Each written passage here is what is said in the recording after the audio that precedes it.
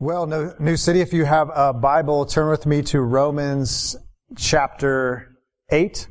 Romans chapter 8. We've been looking at the book of Romans for quite a few weeks now, doing a series called Grace for the Nations, because that's where Romans begins. It begins with this idea that God's grace has extended to people that were unworthy of that grace, and God's plan of redemption, and God's ways in the world, and how He's redeeming a people for Himself, but He's also redeeming and restoring all of creation. And last week we were taking a few weeks to look at Romans chapter 8 together. And last week we looked at a stunning statement that simply says this in Romans 8:1, that there is no condemnation for those who are in Christ Jesus. And what an amazing truth for us to behold and to have our souls just awakened with joy. The fact that God is for us and not against us. There is nothing that we could do to earn God's pleasure or salvation or redemption, that it was a gift given to us. And that's where Paul has been going in Romans 8 is this idea that he comes to people that don't deserve this gift and he brings them into the family, which you think that was really great, Romans 8:1. But think about this week. This week is about our adoption.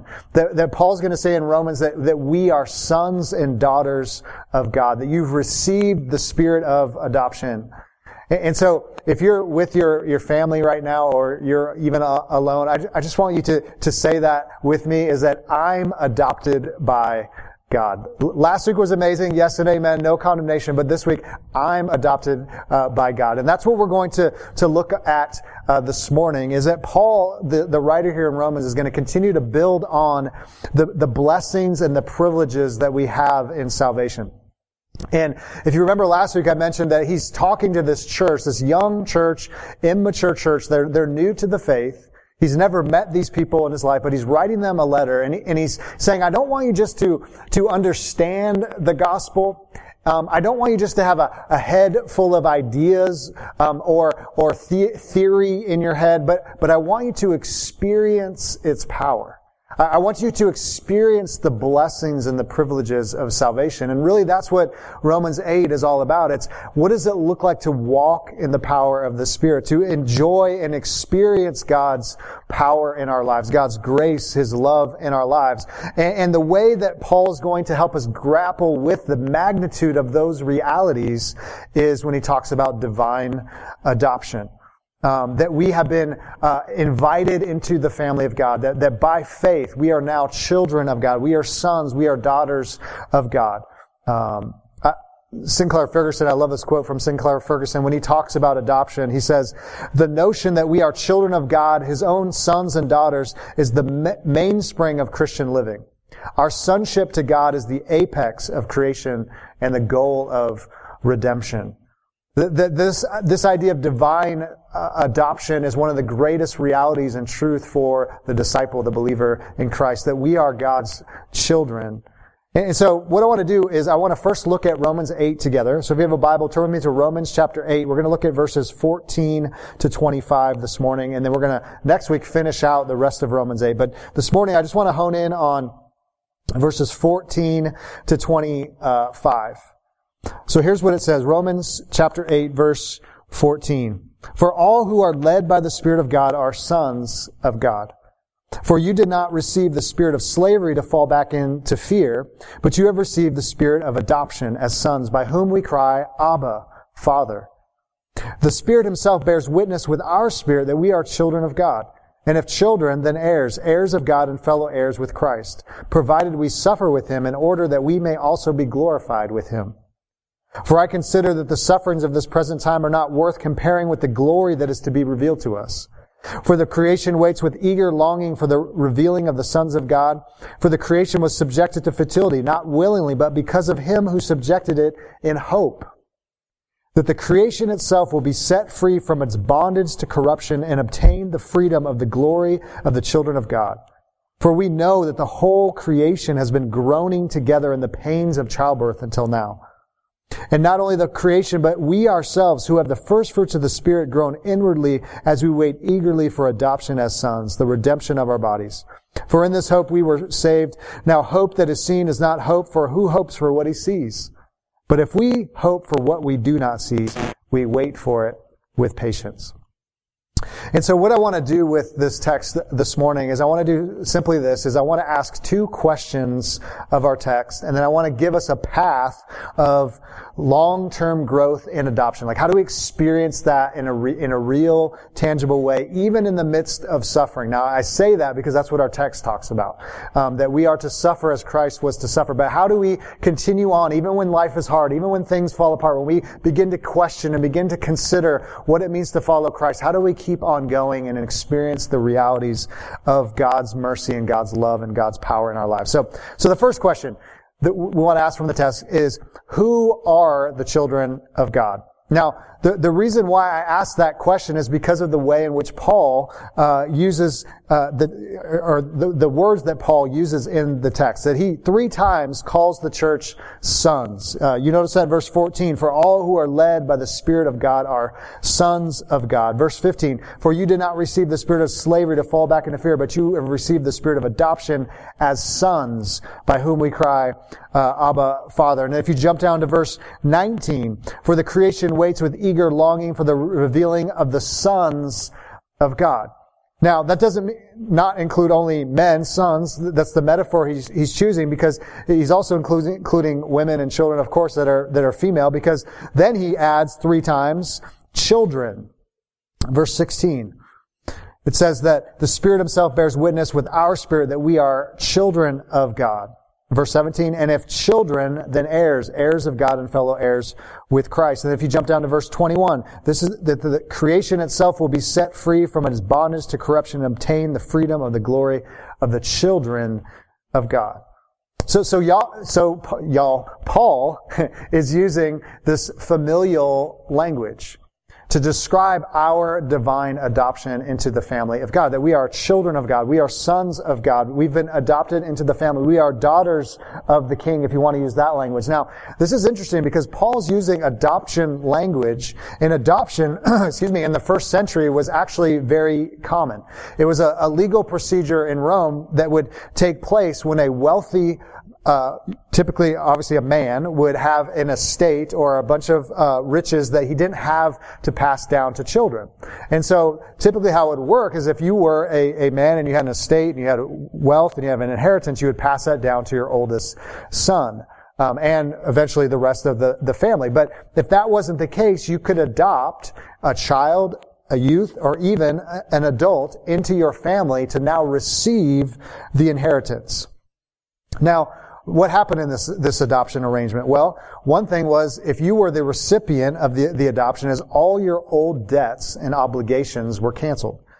So they were all paid for you. So you had nothing against you, no liens against you. All your loans were paid. You were taken care for, and you were brought into the new family.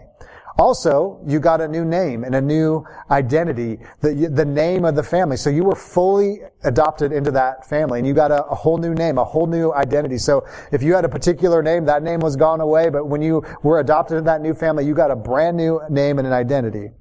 Also, the father, the one who was given the inheritance, would also take care of all debts or crimes or anything that this person would be liable for. He would essentially cover them and take care of them while he was still alive and protect them. And then lastly, the new son had an obligation to honor and please the father. So Paul is using this metaphor of our own divine adoption, using this first century adoption process to say that's exactly what's happened to us in Christ. That our debts of sin have been paid. The penalty's been paid for us. That we get a new name and a new identity. Now we're sons of God. Now we're daughters of God. We are no longer our own, but we've been bought at a price. This Father protects us and guards us. That Christ died for us so that we would have nothing against us, no debts against us, no condemnation against us. That even Christ's own moral record and righteousness becomes our own, and He takes care of us. So now we have full access to God the Father. So the question is, who are the children of God? Well, okay, that's kind of on a general sense, but more specifically, Paul kind of hones in and says in verse 14, well, the children of God are all who are led by the Spirit of God, are sons of God. So he says it's very specifically not just that you've been adopted into the family in a general sense, that you're called sons or daughters of the King by trusting in Christ, but now you actually are being led, dwelt by the Holy Spirit and led by the Spirit of God. We talked about that a little bit last week. So what does that mean to be led by the Spirit of God? Now, I think for a lot of people, we think only in terms of, well, it's some kind of divine wisdom, right? So each and every day I live my life and I want to be led by the Spirit of God. I want to do the right things. I want to honor God. I want to glorify God. But I don't think that's what Paul means here in a whole sense. That could be true of us, of course. But what he means by people that are led by the Spirit of God, it's contrasting what we talked about last week, those that are led by the flesh, sin. Being led by the Spirit means that we love God, that we want our lives to magnify Him, to glorify Him, to make much of Him in everything that we do, that we love Christ with our whole being, our mind, our heart, our soul, our strength, and love our neighbor as ourselves. And secondly, the opposite of that would be to say that we now hate sin. We hate what sin does to us. We hate how it destroys the world. We hate how it causes us to not live as God would want us to live. So being led by the Spirit isn't just some kind of divine wisdom of, should I, how do I deal with this difficult coworker today at work, or how do I, make this decision about this purchase or whatever. And those are all important things, not minimizing any of those things. But at its core, to be led by the Spirit of God and to be a son of God is to say that Christ is my ultimate joy and my Lord and my Savior, that everything in my life is shaped around Him. And I'm dying to sin. I'm hating sin. I'm walking in a new power, in the power of the Spirit of God.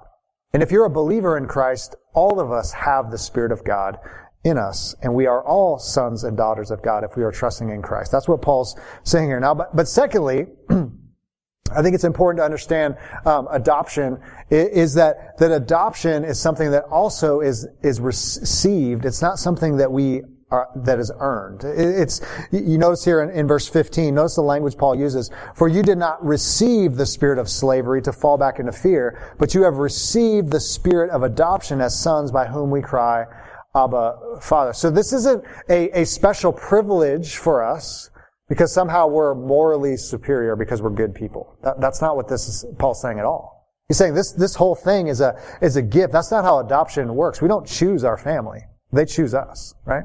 So the whole process of adoption in the first century, even modern day adoption, is something that the child doesn't go, hey, I want this family. The family's the one that reaches out to them and says, now you are mine. Now you belong to our family. And all the rights and all the privileges of the family are yours. All the debts have been paid. All the blessings of the family are now yours. You don't have to earn this. If you were to adopt a child, you don't tell them, hey, the only way you can experience the full blessings and privileges of the family is if you're a good kid. Right? We still love the kid even when they fall short, of course. When they misbehave, of course. Just like my kids, I don't kick them out of the family every time they wrong me or my wife or do something to each other. So it's something that's received, not earned. Our sonship literally is to God sonizing us, if you will, adopting us.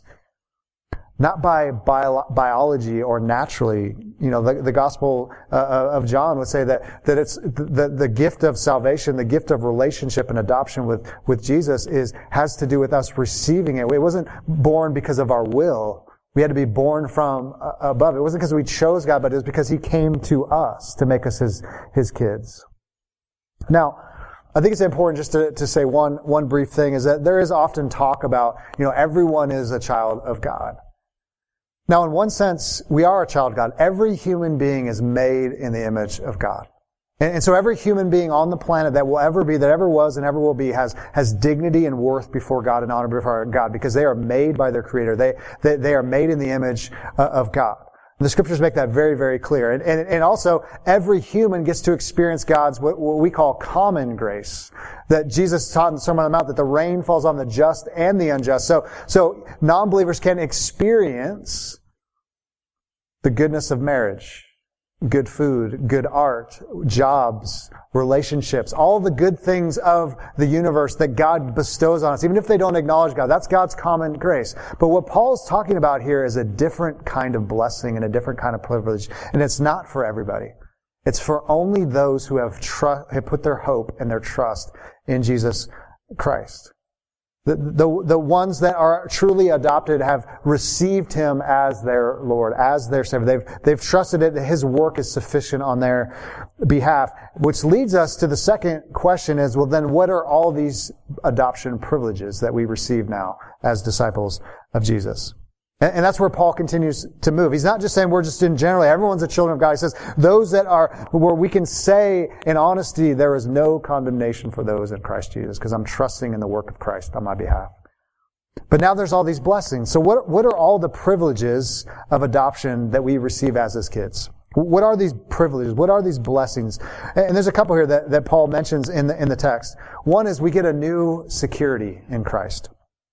A new security. You notice that in verse 15. For you did not receive the spirit of slavery to fall back into fear, but you have received the spirit of adoption as sons by whom we cry, Abba, Father. I hinted at this last week, the difference between the spirit of slavery, of fear, and the spirit of adoption where there is no fear. That this parent-child relationship is not based on fear. It doesn't run on fear. We should not be scared of God on any level. Now there's a holy fear, there's a reverent fear, there's a humble fear that says God is God and we are not, and we bow before Him and we know that He is holy and that He is God and sovereign and good and wise and with us. But we have full access to this God, and there's no fear in this relationship. It's a little bit how fathers and sons and daughters, that there's not a sense of fear, there's a trust that's built there, that they can run and jump into daddy's lap and say, I love you, and know that it's a secure place. And Paul's using this imagery of the spirit of slavery and the spirit of adoption because in the first century, a slave, if you were a slave working for a family, there was always a fear that you were going to lose your employment because if you just did the wrong thing or said the wrong thing, you were out. And first century slavery, very different than slavery 400 years ago. Modern, we call it modern slavery if you want. But their livelihood was predicated on working with a particular family. They were employed by the family.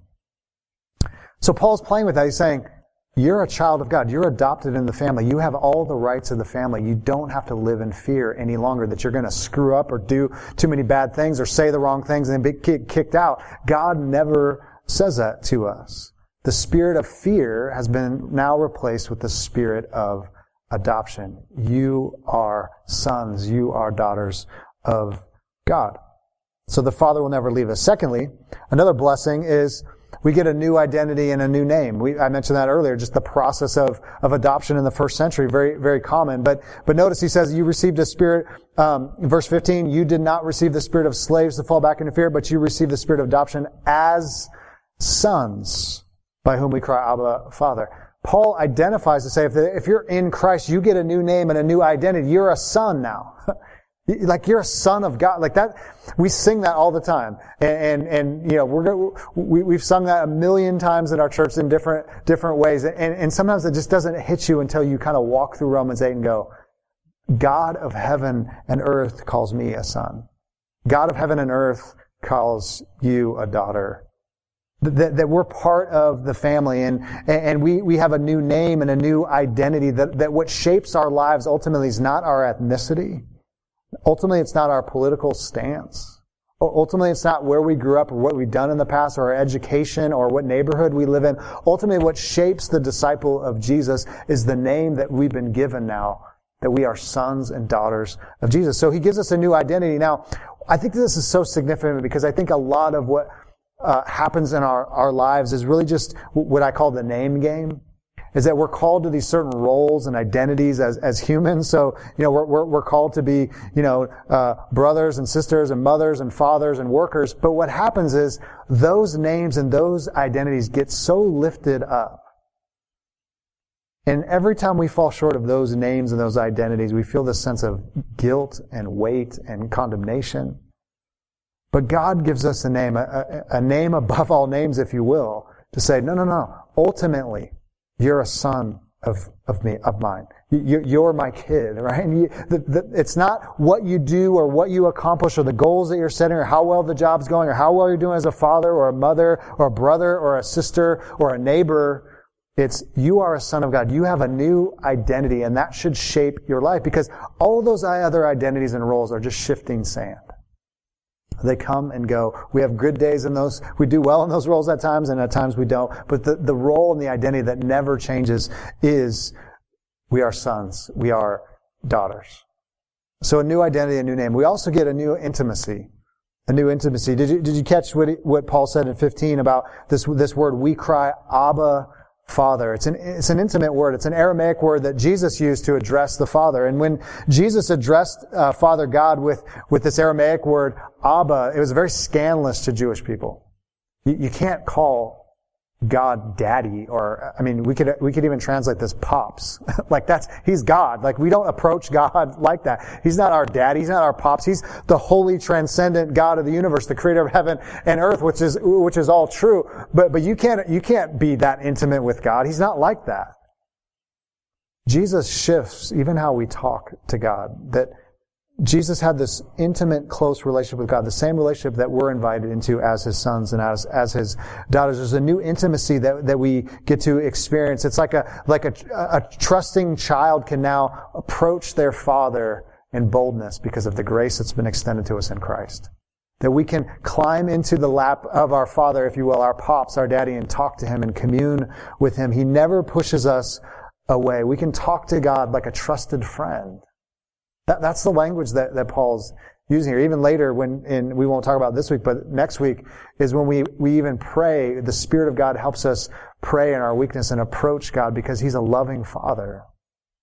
It's the language that Jesus uses. It's the language that Paul uses in Galatians as well. This intimacy, this new closeness that we get to experience with God.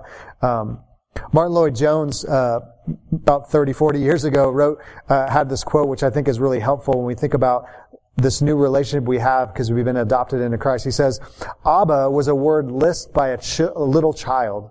Let us notice the word cry. We cry, Abba, Father. It's a very strong word, and clearly the apostle has used it quite deliberately. It means a loud cry. It expresses deep emotion. What then does it imply?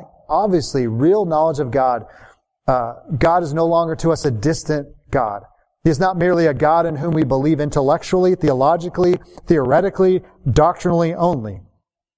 All this is possible to one who is not a child of God at all.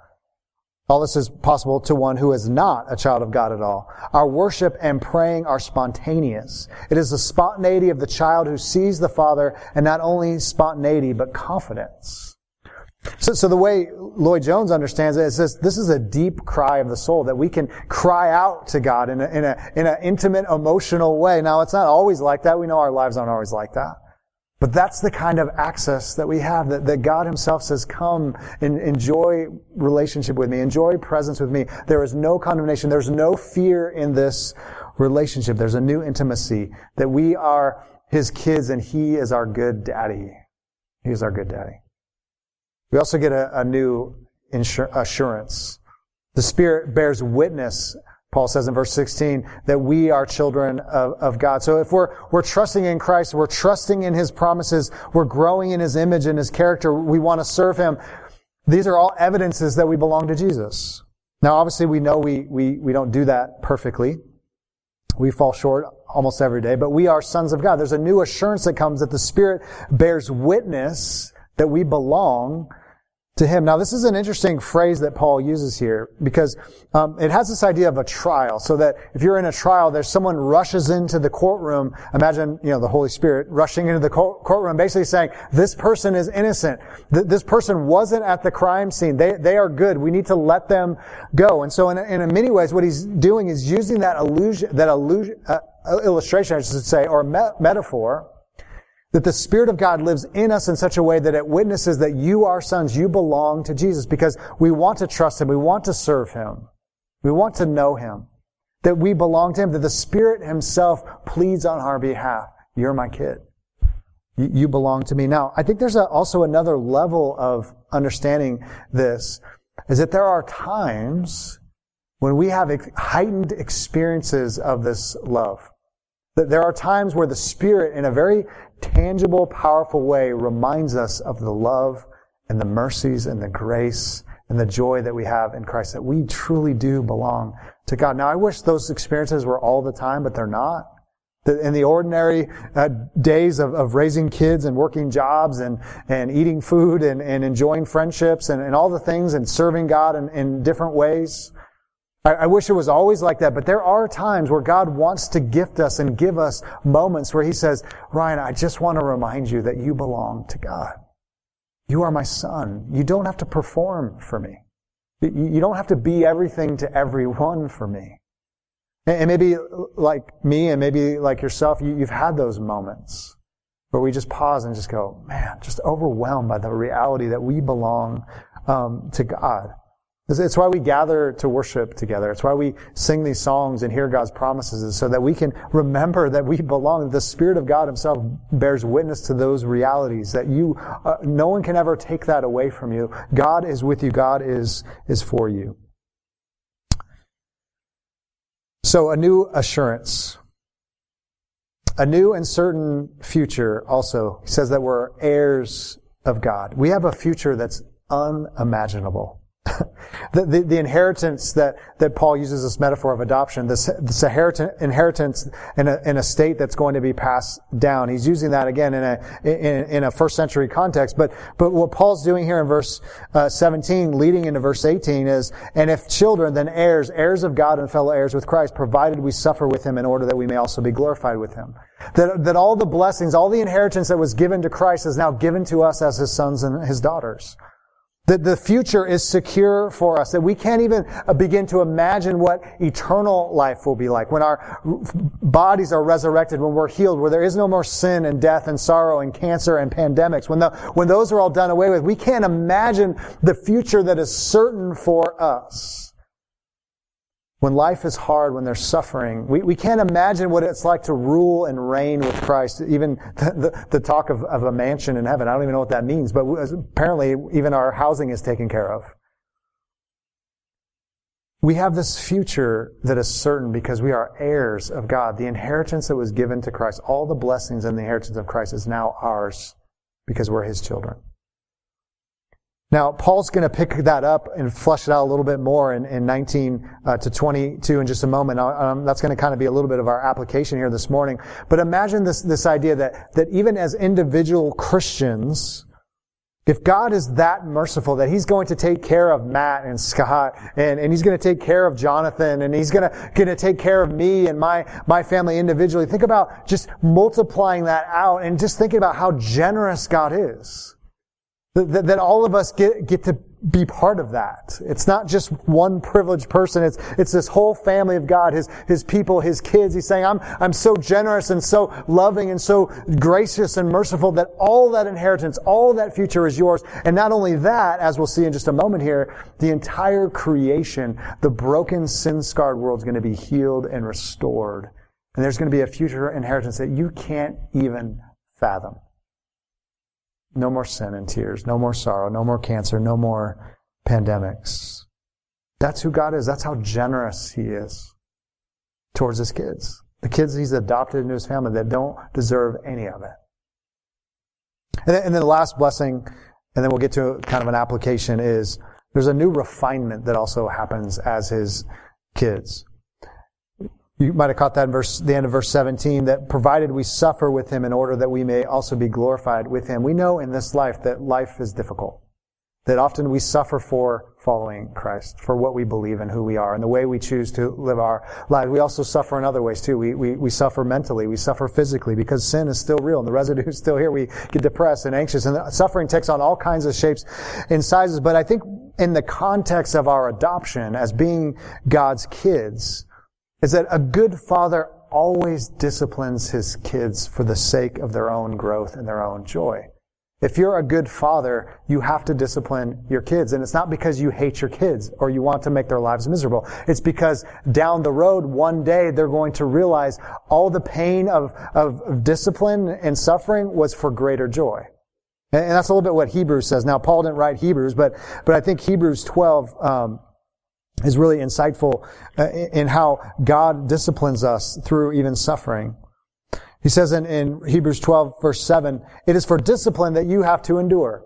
God is treating you as sons. For what son is there whom his father does not discipline? If you are left without discipline in which all have participated, then you are illegitimate children and not sons. Besides this, we have had earthly fathers who disciplined us, and we respected them. Shall we not much more be subject to the Father of spirits and live? For they disciplined us for a short time, as it seemed best to them, but he disciplines us for our good, that we may share his holiness. For the moment, all discipline seems painful rather than pleasant, but later it yields, here it is, the peaceful fruit of righteousness to those who have been trained by it. The refinement, the discipline, the suffering that we go through following Christ is always for a greater good. It's to make us holy, to make us more like King Jesus. That's what Paul says in Romans 8:29, that we've been redeemed to be conformed in the image of Christ. So God uses primarily, I would agree, in other things too, but suffering to do that. The Paul would say that, yeah, in suffering, God creates faith and endurance and hope. He said that earlier in Romans. There's something going on. James talks that way, that even in trial, consider trial, my brothers, have joy in trial. How do you have joy in trials? It's because the end game, even in the midst of that, God is refining us. God is putting us in the crucible of suffering so that we can experience more peace and more joy and more life in him, because he's a loving Father that only wants good for us. So any suffering that we experience, any discipline that we experience, is not because we are not his kids. It's because we are, and he loves us. He's not pushing us away. He's inviting us even deeper into relationship with him. So there's a new refinement that happens. And Paul's playing with that idea of these momentary sufferings are nothing compared to the glory that's going to be revealed in us. So, because that's kind of the last part is how do we keep going in the midst of suffering? How do we keep going when following Christ seems very, very difficult? When suffering comes in our lives and we just throw up our hands and go like, why is this happening? How do we keep going when we're walking through a pandemic, when the future isn't certain? And I think in God's providence and God's timing, Romans 8:18 to 25 are such a helpful teaching to show us how do we actually do this. Notice what Paul says here. For I consider that the sufferings of this present time are not worth compared to the glory that is to be revealed in us. For the creation waits with eager longing for the revealing of the sons of God. For the creation was subjected to futility, not willingly, but because of him who subjected it in hope, that the creation itself will be set free from its bondage to corruption and obtain the freedom of the glory of the children of God. For we know that the whole creation has been groaning together in the pains of childbirth until now. And not only the creation, but we ourselves who have the first fruits of the Spirit groan inwardly as we wait eagerly for adoption as sons, the redemption of our bodies. So what's Paul saying here? He's saying, hey, I know things are difficult. And this is written to a first century context that they're experiencing suffering and pain and loss like you and I can't even believe. But these temporary sufferings are nothing compared to the glory that's going to be revealed. The inheritance I talked about, that's coming. One day when all is restored, all is renewed, when our salvation becomes sight, when our bodies are healed, when the entire world is healed and we rule and reign with Christ, when there's no more sin and suffering. So these momentary sufferings in 2020 in the midst of a pandemic are a blip or a Band-Aid in God's economy. Rip off the Band-Aid. One day we'll look back at this in eternity and just laugh and go, yeah, that really stunk. But it's nothing compared to the glory that's now been revealed in us. It's nothing compared to the inheritance that we have now. So how do you keep going? Well, I found myself, which is amazing that texts like this have to kind of push on me quite a bit, is that I've been complaining and anxious and worried and forgetting that there's a future glory, that even if this pandemic never ends and even if people never get healed or there never is a vaccine, which, Lord willing, I hope that's not true, it's nothing compared to the glory that's coming. The loved ones that we've lost, the people that are walking in mental disability, cancer, mental health, all kinds of health, chronic pain, whatever it is, job loss, it doesn't compare to what's coming. Our future is secure. And so he builds on this reality that the entire, ourselves individually, but also the entire creation, the whole world, is groaning as if in childbirth. Now, why does he use that imagery of childbirth? I think it's a perfect imagery. Well, what happens when you have a baby? Or your wife has a baby, in my case. It's the greatest joy you've ever experienced. But to have that child is not that great, as far as I can tell from my wife having multiple children. It's painful. It's bloody. It's messy. But so Paul uses this metaphor of childbirth to say this part is really messy, but the joy of being his kids, the joy of what comes out on the other side and having that child was totally worth it. Every mother would say that. Yes, it stinks and it's hard being a parent and it's hard dealing with behavior issues as they get older. But what is coming and the joy that you get to experience as a parent is nothing compared to these current sufferings and pain. The entire cosmos, the entire world is feeling that ache. I think that's human nature. I think that's why we want to be outside and we don't want to be under quarantine anymore. I think it's us asking a lot of questions. Why? Because the whole world has this underlying ache that this isn't the way it's supposed to be. Because it's not. But God is redeeming and restoring his prized possession, ultimately his kids, but also the entire world, to renew it and shape it. Why? Now, why this is important is because knowing this and experiencing this and knowing the present realities are short-term and short-lived is it helps us to keep on going when things get really, really hard.